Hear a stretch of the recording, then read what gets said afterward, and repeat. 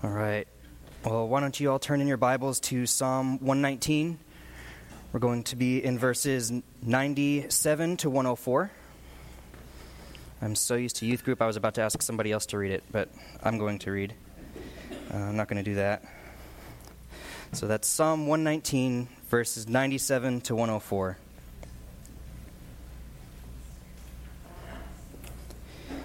It says, "Oh, how I love your law. It is my meditation all the day. Your commandment makes me wiser than my enemies, for it is ever with me. I have more understanding than all my teachers, for your testimonies are my meditation. I understand more than the aged, for I keep your precepts. I hold back my feet from every evil way in order to keep your word. I do not turn aside from your rules, for you have taught me. How sweet are your words to my taste, sweeter than honey to my mouth. Through your precepts I get understanding, therefore I hate every false way." So let's pray for this time right now. Father, I just pray that you would go before, Lord, that you would prepare the hearts and minds of everyone here. Lord, that your saints would be encouraged. Lord, that those who have not bowed the knee yet would be convicted.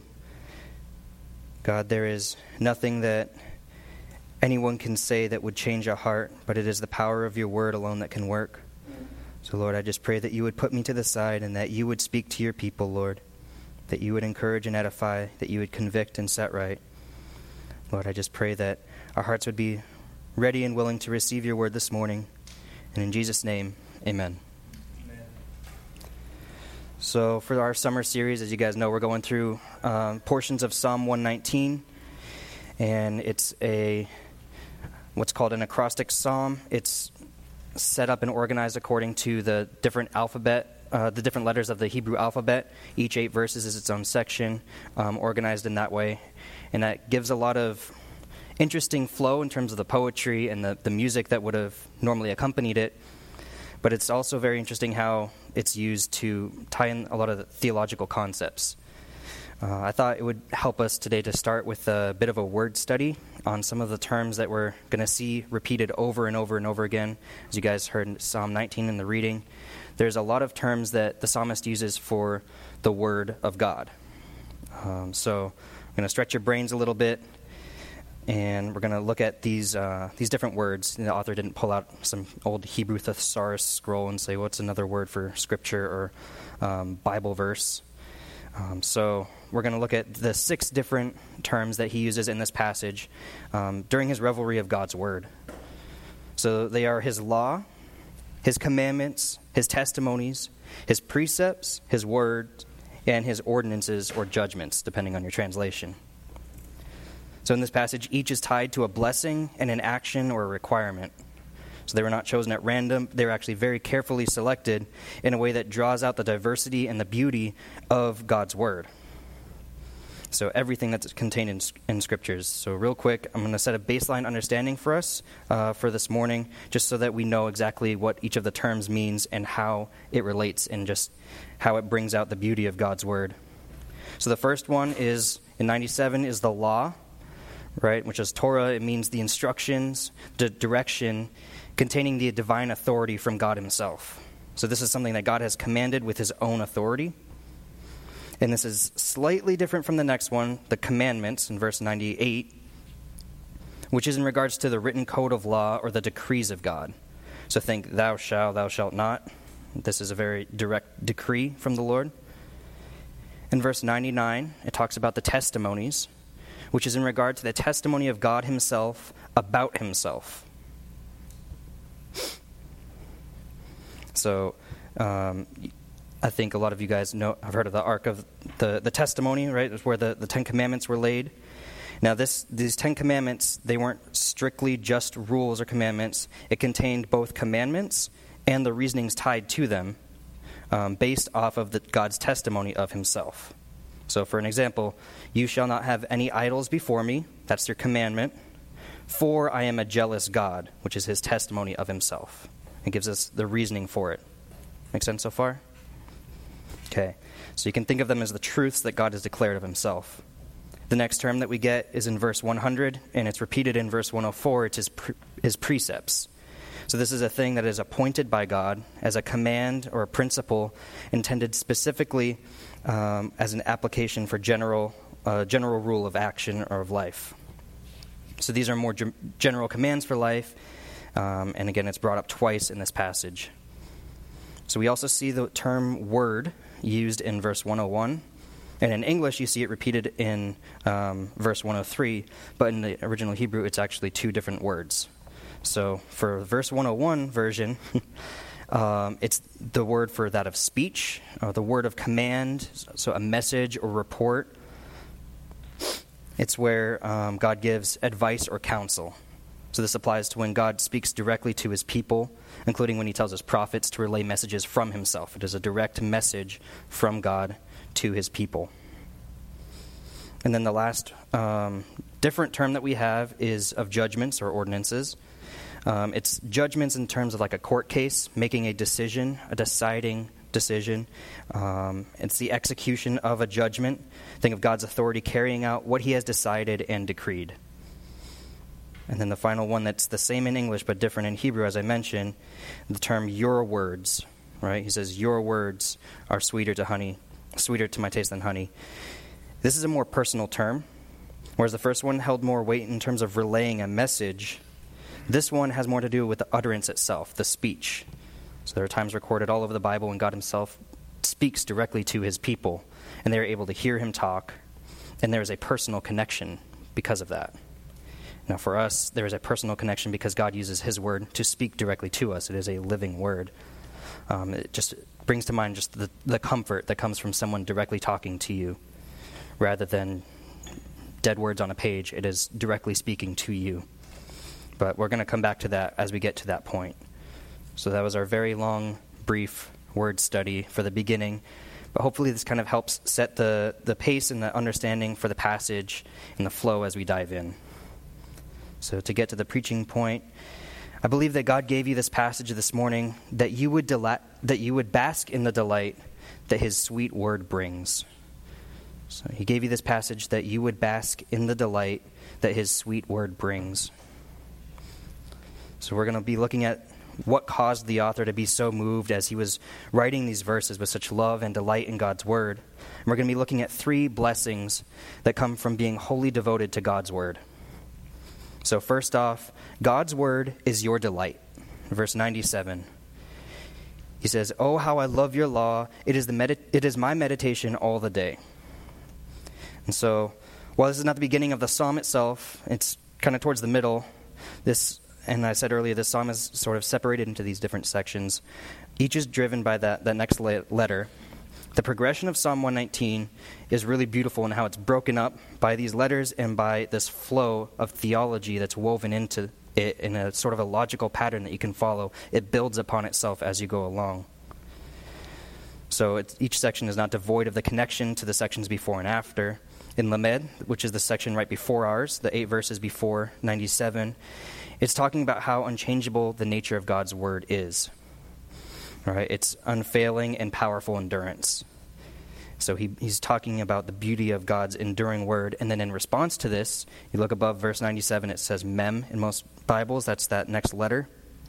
And this is our passage this morning. It's praising God for the bounty of his word. So it starts off in 97 with an exclamation of rejoicing, of love for God's word. And it's not an involuntary yell, right? It was written down, it was chosen, but it's something that has been building up in light of what we've been reading and what he has been writing up until this point in the psalm. All right? We've been building up the beauty of God's word, the enduring nature, the truth of it, and then it culminates here in this exclamation of his affection for God's word. And we can see here it's the only right response towards God's word, for the one who really understands what we have in the scriptures. The entirety of the written word of God is given for our edification, for our enjoyment, for our education, for our conviction, for our salvation, our growth, and so much more. So the right response, as shown here, is an outpouring of love for God's word. And it doesn't merely stop at yelling, "I love it."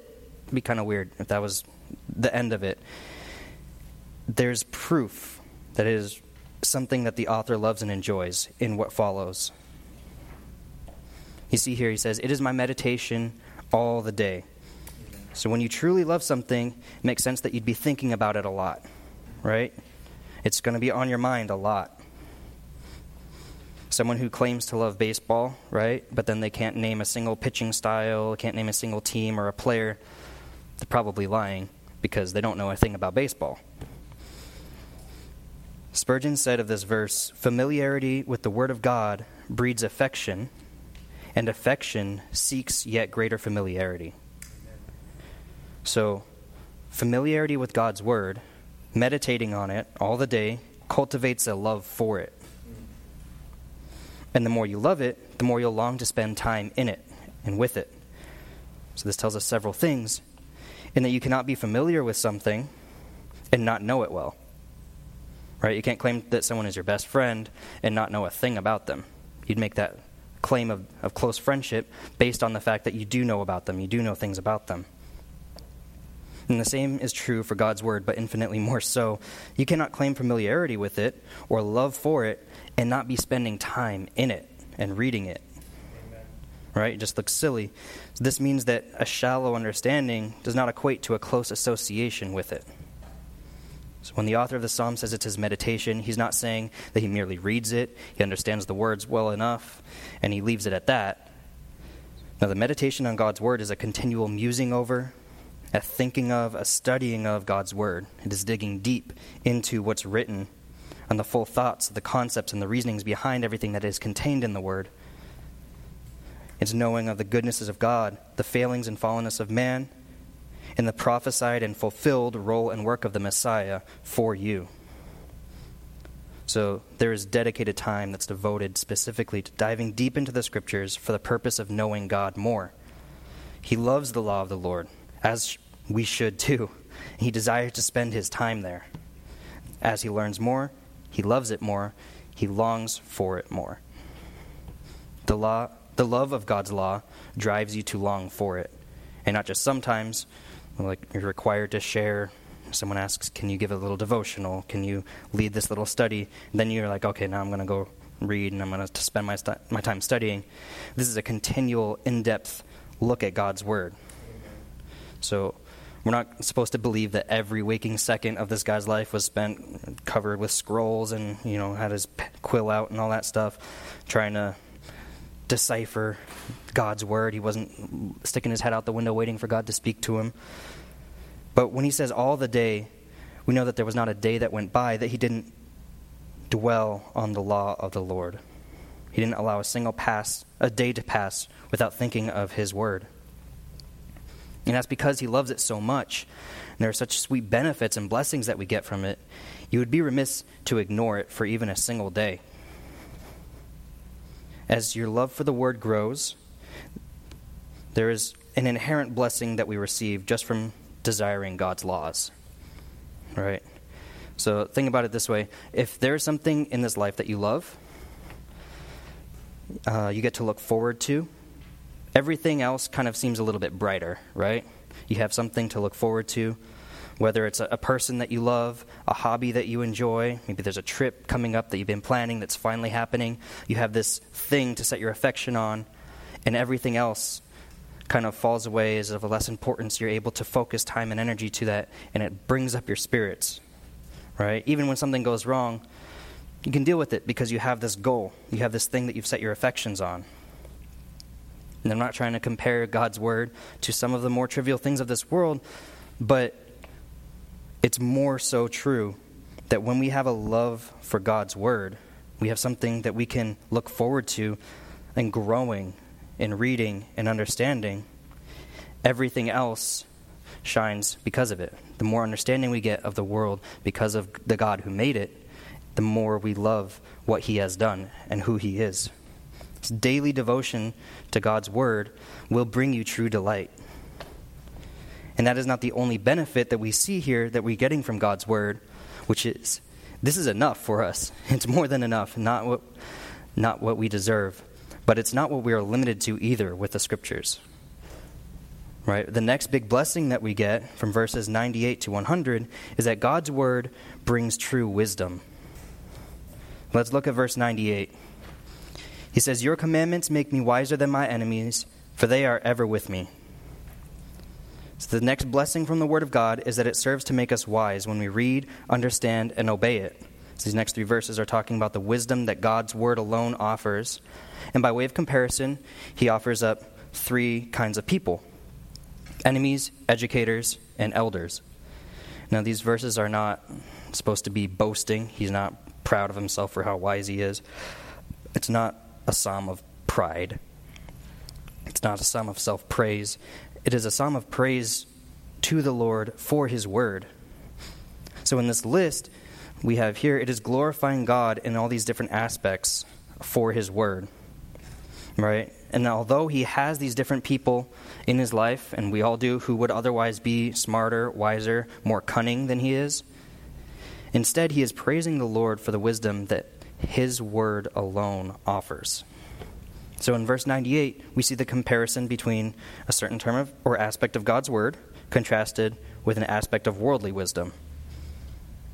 We're able to see which one kind of comes out on top. Not kind of, definitely comes out on top. The psalmist says, "Your commandments make me wiser than my enemies, for they are ever with me." And going back to that little word study we did at the beginning, right? The term commandment is for the code of law that God gave, right? In judicial dealings, this refers to the written word, law of the Lord. And this is contrasted with his enemies. Because typically, especially back in that time, when this was written, it referred to enemies of polity, right? They had status and authority. These guys were rulers of enemy nations, right? And they had their own standards for the rules and the morals behind what drove those rules and laws. You can often tell nations apart by their laws and what drives that lawmaking. So the commandment of God is being compared to the thought processes and the dealings of his enemies. And the psalmist can say confidently that God's commandments serve to make us wiser than those who are without them. And this is not the only application to the word enemy, right? Just in general, if an enemy is someone who is directly, actionably against you, right? There's actionable animosity against you. So enemies will scheme against each other. There's effort to plan, to put those plans into action against someone. And to apply this to us today, in case you somehow think that you are without enemies, today you might not be at direct odds, face-to-face odds with a politician, a king, an army general, something like that. But the Christian is at all times surrounded by enemies. We're super blessed in America where we are not being persecuted to the point of shedding blood for our faith. But that can also lead to complacency when we're not actively leading or keeping our eyes open and watching what's going on. We can be tempted to think that we are without enemies here, despite the warnings of Christ. Right? Our struggle here is not against people. Ephesians 6:12 says, "For we do not wrestle against flesh and blood, but against rulers, against the authorities, against the cosmic powers of this present darkness, against the spiritual forces of evil in the heavenly places." So we are surrounded as humans by enemies of God. Because of sin, everyone is an enemy of the Lord, apart from Christ. And as believers, by association to the Lord, we are surrounded by enemies. They are enemies of God. We have, because of Christ, been aligned with God. Now we are surrounded by enemies. It would be in vain for us to try to struggle against our oldest enemy, the devil, who mastered the art of cunning and subtlety. It just took him one conversation to fell the entire human race, albeit within God's wisdom and judgment. It was according to his plan. That was all it took. So our own wisdom does not compare to the strength of the desires of sin in our flesh. We're helpless to fight against that. The evildoers of this world, they'll plan and scheme to carry out different types of evil, right? It is not merely unwise for a believer, if you can call it merely, for us to forsake the pursuit of wisdom. It is actually a death sentence for the believer to ignore that for the sake of your spiritual growth and your effectiveness in ministry. if you are not actively pursuing wisdom, you can be pulled aside, led astray, fall to the schemes of the devil. So how many professing believers do you guys know, or even just know of, who have been led astray by fake, weak theologies, by heresies that are blanketed in feel-good statements? This is because there's a lack of submission to God's commands. Right? You can see where they fall prey to the enemy because they do not hold God's authority above all. They do not submit themselves to it. But with the wisdom that God's word provides, as we submit to it, we can yet be wiser than the enemies that we are surrounded on all sides by. So long as we stay alert and we are following his commandments, we will not fall prey to these subtleties, to these lies, and to these schemes. This is God's word has given us all that we need to be discerning, to be understanding, to be wise. And it's not only these negative influence that we get a comparison to here, right? Following the comparison to the enemies on one side, we see in the next verse, I have more insight or understanding than all my teachers, for your testimonies are my meditation. So we're showing the comparison between God's testimonies and the men and women who instructed the author of the psalm. Right? So this would apply to people of any large influence in his life, academic influences, and the like. So anyone who was wiser than him that was able to instruct him in any way. And again, this is not a boastful thing. It's not a, hey, look at me now. I was here when you were over me, and now I'm so much better. That's not what he's saying. It's actually a praise because of the fact that God's word is not limited by man's understanding. Right? You ask someone, even a specialist in a field, you ask questions, you're going to eventually get to a point where they say either I don't know, or they're going to lie and make something up. There's always going to be an end or a limitation to the understanding of man. But that is not so with the Lord. So let's consider again that the definitions that we're dealing with. We see the resulting understanding or insight that you can gain. We see the causal testimonies of God. This is what's allowing for that. And we see the action of meditation. So let's address the understanding here first. This word refers to comprehension, careful consideration, and prudent insight. Right? It's contemplation that's born out of understanding, not merely just a surface level amount, but something that is deeper, but the reasonings and the thoughts behind what is said. Again, to define testimonies, they are, put very simply, God's declarations of himself. So let's apply some logic here to what we've known, to what we've built up to this point. So we know that God has created all things. He is the creator of the universe. And he designed this world for a purpose. The creatures and the people within it, and he is the one who holds it all together. Right? This is an established fact all throughout. Now, we know he created us for a reason, with a purpose, and that reason is to glorify himself. Not because he needed us, but because he wanted to.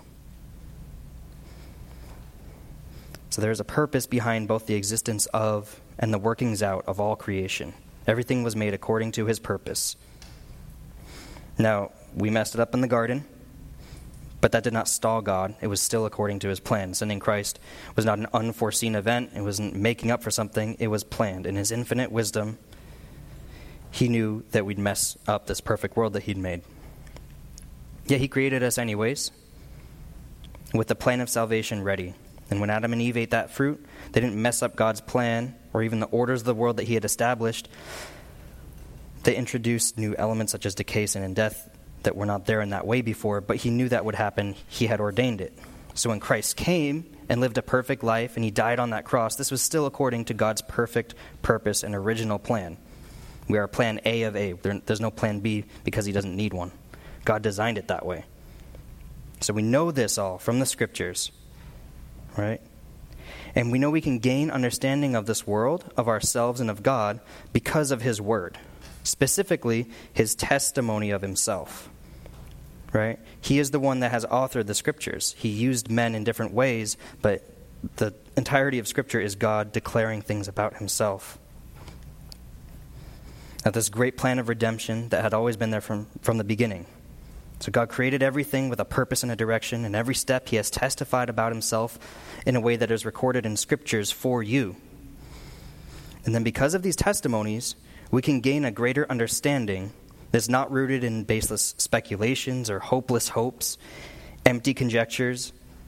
It is based on the objective truth that God himself gave directly in his testimonies of himself through his word. So the wise people of this world, the academics, the philosophers who do not have this understanding based in the testimonies of the Lord, they got nothing. They have less insight into the truth of the world, of life, of sin, of death, of redemption than a middle schooler would have with a Bible and a heart that is longing for the Lord. Amen. Amen.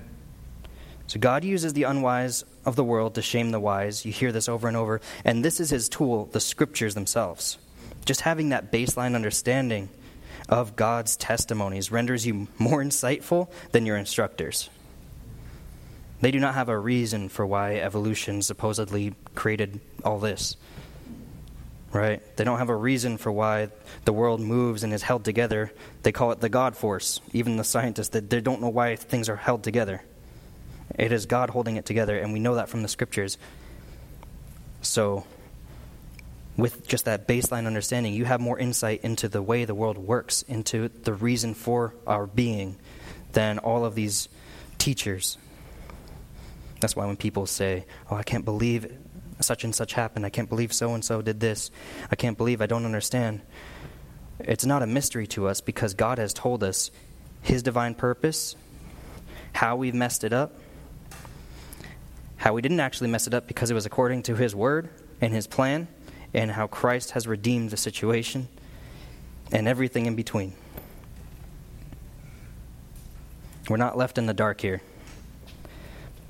But it goes further still, right? That is not the limit of the wisdom that his word gives us, the testimonies and the power of those. We look at verse 100 here. He says, I understand more than the aged because I have observed your precepts. So the aged or the old or the ancient or the elderly, depending on your translation.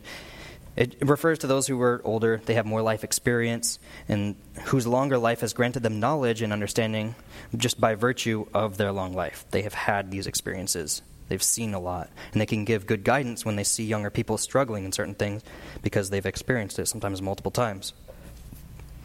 The word here for understanding is granted by precepts of God. It's the word for discernment. It is a deep understanding. It's difficult to fool an elderly person in a way that they've already experienced in life. They're better at figuring out the motives of people because they've been around many people for longer.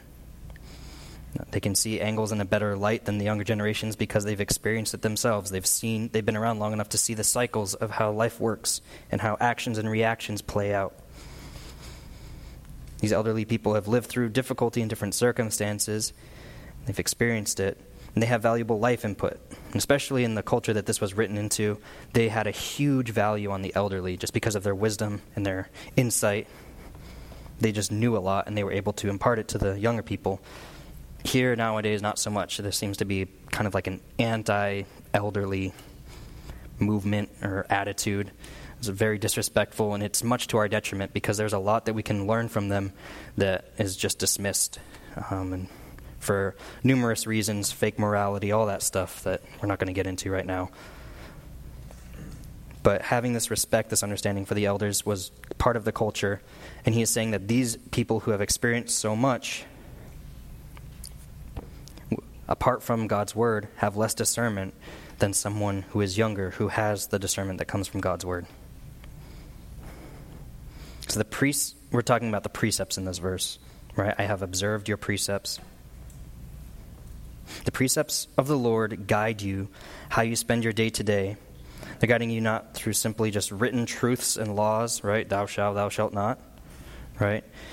But it also helps with understanding the guiding principles behind things, right? You understand that God has said this because he is holy. God has said this because he is just. These are the precepts that we can use to live our day-to-day life. And this understanding is that first step towards this deeper understanding in how we live. But look at the verse. It's not just simply reading God's word that does this. There's action that is required, right? As with all of these things, he says, here because I have observed your precepts. This isn't just looking at, he didn't write down what God said and stare at it, and now he's suddenly discerning. He followed it. It's a close adhering to, a following, and a keeping with something. That's what this observation is. So it requires first a baseline understanding of the precepts. We have to know what they are. And then a very close, strict obedience to them. And that is where the discernment comes from.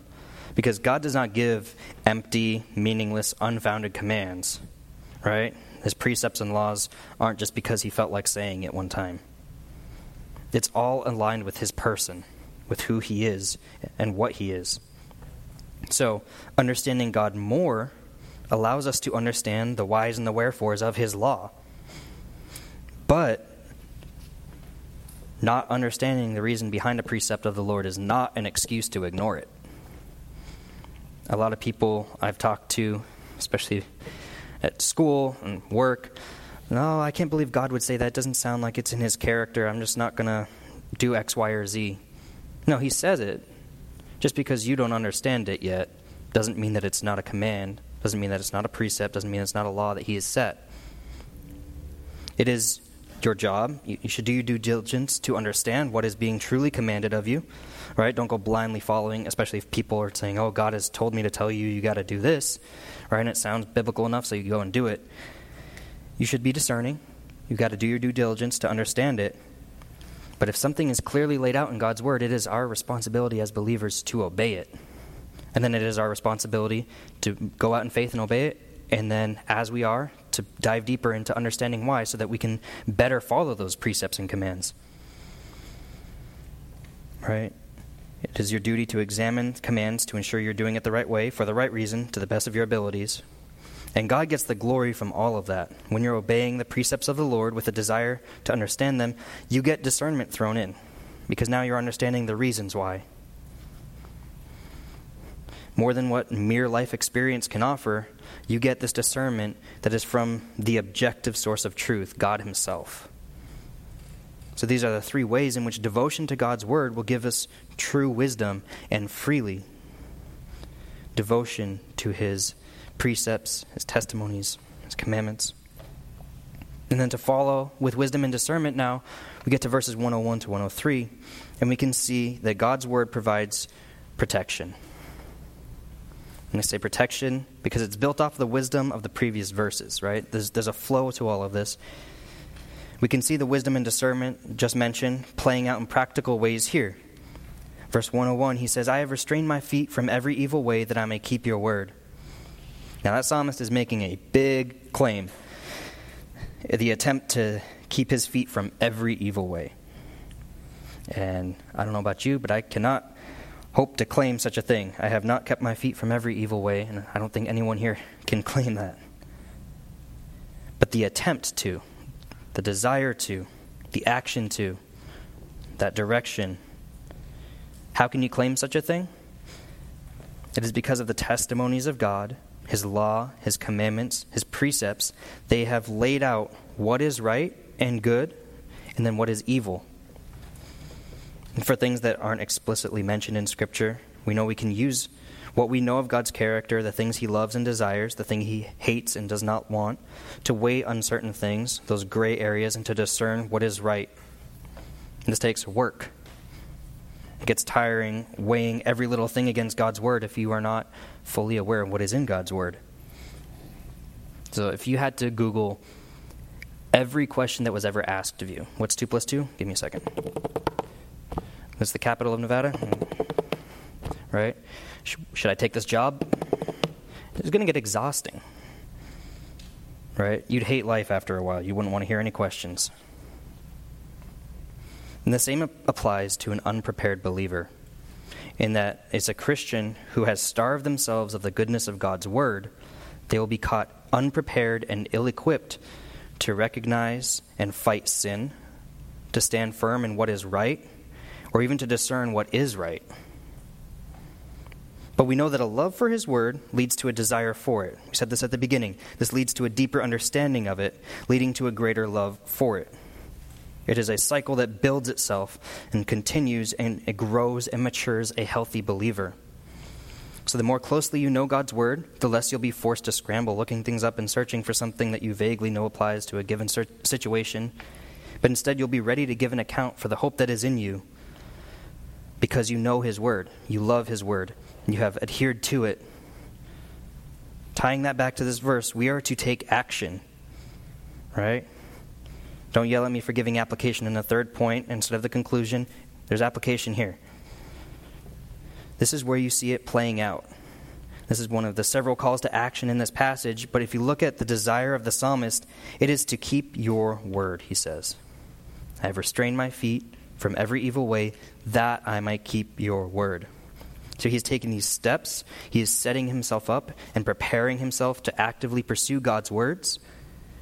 And these words that he is striving to keep are the messages, the commands, the warnings, the advice that God has given to his people. As we said earlier in that word study, y'all got a Bible here, it looks like? If not, Bibles are easy to come by, thankfully, here.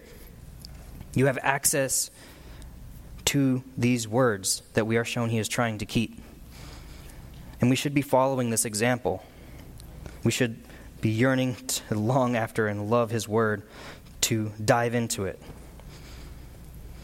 And there are two actions in this verse. There's an act of restraint, a shutting up, a withholding from the evil, which he can now discern because he knows God's word, and he knows who God is and what he likes. And there is instead a following and obeying of his word. These things lie in opposite directions, so don't let yourself be fooled or confused. You cannot play with sin and still be following God. You cannot go down following the lies of the devil, following your sin, and still be aligned with the Lord. There is grace for when we fall, because we are human, we will fail. Christ died so that we have the chance to be made right with Christ, or to be made right with the Father. And there is grace for when we fail, as long as we repent. But you cannot be entertaining sin and still following God at the same time. They are opposites. God will not turn down or turn away the heart that yearns for him. The more we get to know him, the more we love him. We get to know him personally because of Christ. The more we will chase after him. And he will never turn that person away. So look at what the psalmist says here, verse 102. I have not turned aside from your ordinances or your judgments, for you yourself have taught me. So when you are reading the Bible, you are not merely comprehending ink written on a page or pixels on a screen. You are looking at the tool that God has determined to use to build his kingdom with. It is not dead. It is not, even in a certain way, inanimate. The pages are not going to move by themselves. They don't have a conscience of their own, but the words written there have everlasting consequences on something that is so great as where your soul will spend eternity. So do not hold the word of God lightly. He is the one that is speaking to you. You yourself have taught me, the author writes. He himself is the one who is teaching you. His ordinances are from himself. His judgments are framed in infinite wisdom, which he has deemed acceptable to give you access to. God gave up so much for you. He did not owe you Christ. He did not owe us Christ at all. But he gave him up willingly. He is the one who renders judgments, and himself is the one who explains them. In his word, we can gain this understanding. Knowing God, actually personally knowing him, and knowing his word, his character, his reasonings that he has seen fit to allow us to know, this should be more than adequate for you to keep your eyes always focused on him. The gratefulness that we should be feeling, this love for his word, for his character, the more you understand it, the more you cannot help but fall in love with him. Not turning aside for the whims of the world, the lies of the devil, the deceitfulnesses of sin. When you have been given the tools to see right through all of that, by the one who has created and ordained it all. You will not be led astray. You will not be pulled aside when you are devoted to it. So why would you trade in the beauty and the discernment and the clarity and the wisdom that God freely offers for the dismal, unfulfilling offerings of this dying world? There is nothing that can compare. There should be no turning aside, yet we do, because we are sinners. We have that sin nature that resides as believers. But we still have Christ in all things. He is the one who holds us, who takes us back. He is the one that loves us personally. So we see this further contrasted in the next verse. We see an exclamation of joy and delight against the dying world, the useless offerings of it. We see, how sweet are your words to my taste, sweeter than honey to my mouth. And this is both a continuation and expounding on the personal nature of the verse above, right? It relates to God being the one who is teaching. It is through his word and his words, word being the Bible, his words being what is there. There are many times when God spoke directly to prophets, to leaders, devoted followers of himself. Can you imagine that? That the God of the universe would even notice us on an individual level is crazy to me. It's mind-boggling. That he would know our names.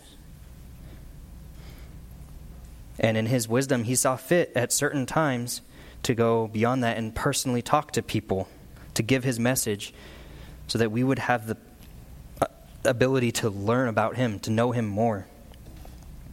And the sweetness of God's words applies not to merely the audible sound that very few have heard, none alive today can attest to, but to the message itself. We have recorded directly from God many things that will sweeten our lives. How about how your sins have been forgiven against a perfectly holy God?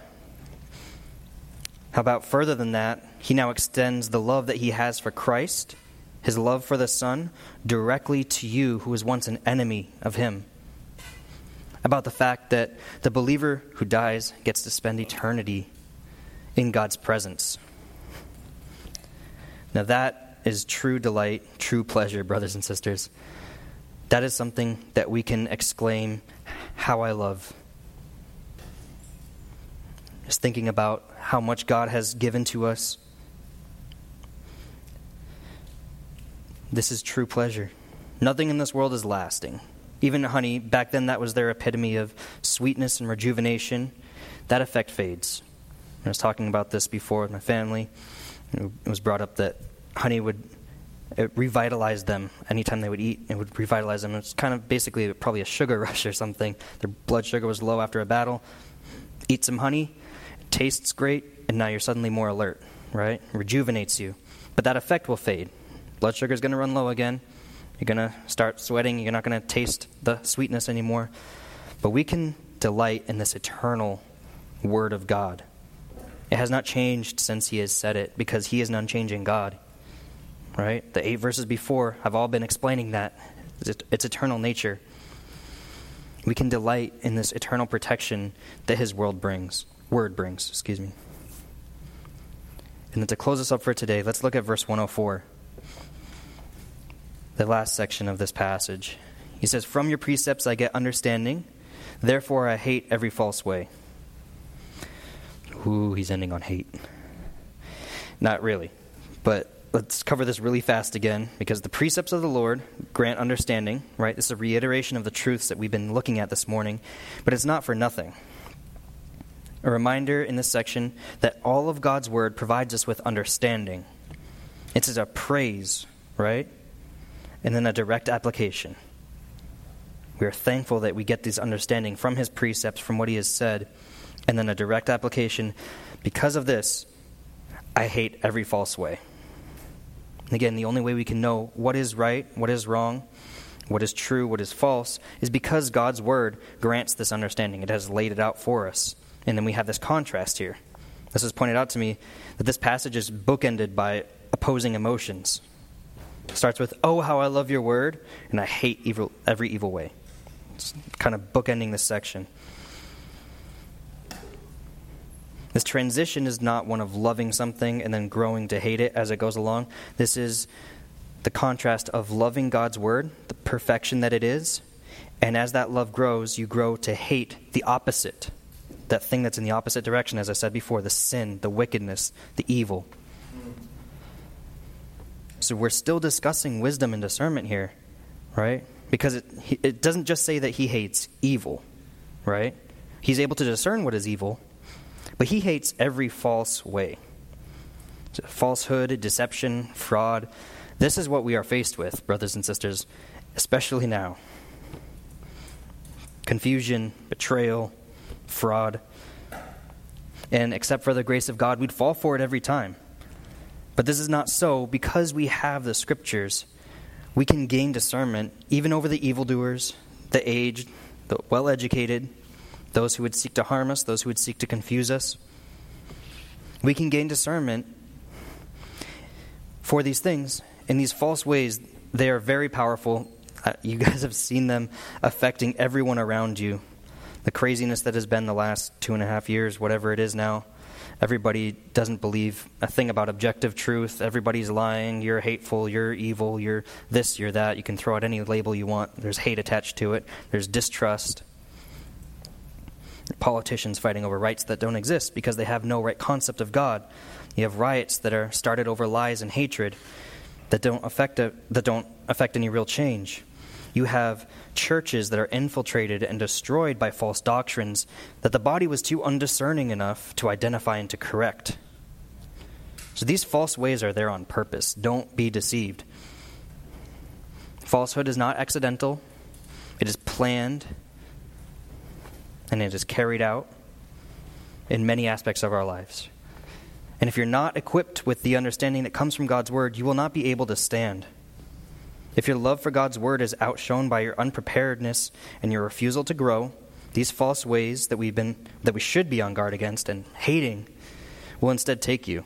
So let this be a warning, let this be a call to action and encouragement to stand firm on the word of God. Right? He has given his Son to deliver us from those evil things. He has left us his Spirit to obey him in all things. He has given us the scriptures to understand all things pertaining to life and godliness. He has not left us without adequate preparation, without adequate tools to live a life that glorifies him amidst all that's going on in the world, amidst the evil that would seek to dissuade us, and against the lies of the devil. So let your love for his word shine through you. May you grow to love him and his words, to hate all false ways, and to point others to the source of the truth that you have access to. I pray that this church, we would be a light, we would be a beacon of hope and of truth. In the midst of all this confusion, we have objective truth. We have clarity because of the discernment that God gives. But that's if you take the initiative. You got to take that personal action to dive deep into his word, to understand what's written there, to not just check it off so that you can say you did your Bible reading, but to know God more because you are longing to spend time in his word. Let's pray. Father, I thank you for this day. I thank you for your word, Lord, that you have seen fit to give to us. God, I thank you that in all things that we are not left to wonder, to figure out in our own frail wisdom, Lord, that is not true wisdom. God, I thank you that your word brings true delight, brings true preparedness, brings true understanding. For the believer here, God, I pray that they would rededicate themselves to you, to your word, to the teachings that are there. God, grow us more in the likeness of Christ because we know who you are. We know who you are, what you are like. We know what you dislike, every evil way. Lord, I pray that you would help us to take action, to understand, and further to take action to follow and obey your word. I pray for those who have not yet bowed the knee, God, that you would use your word to shine light into their dark heart, that they would understand, Lord, that you give them that understanding, that they need Christ to save them from this. I thank you for what Christ has done, that we can draw near to you because of that. I thank you for all these things. In Jesus' name, amen.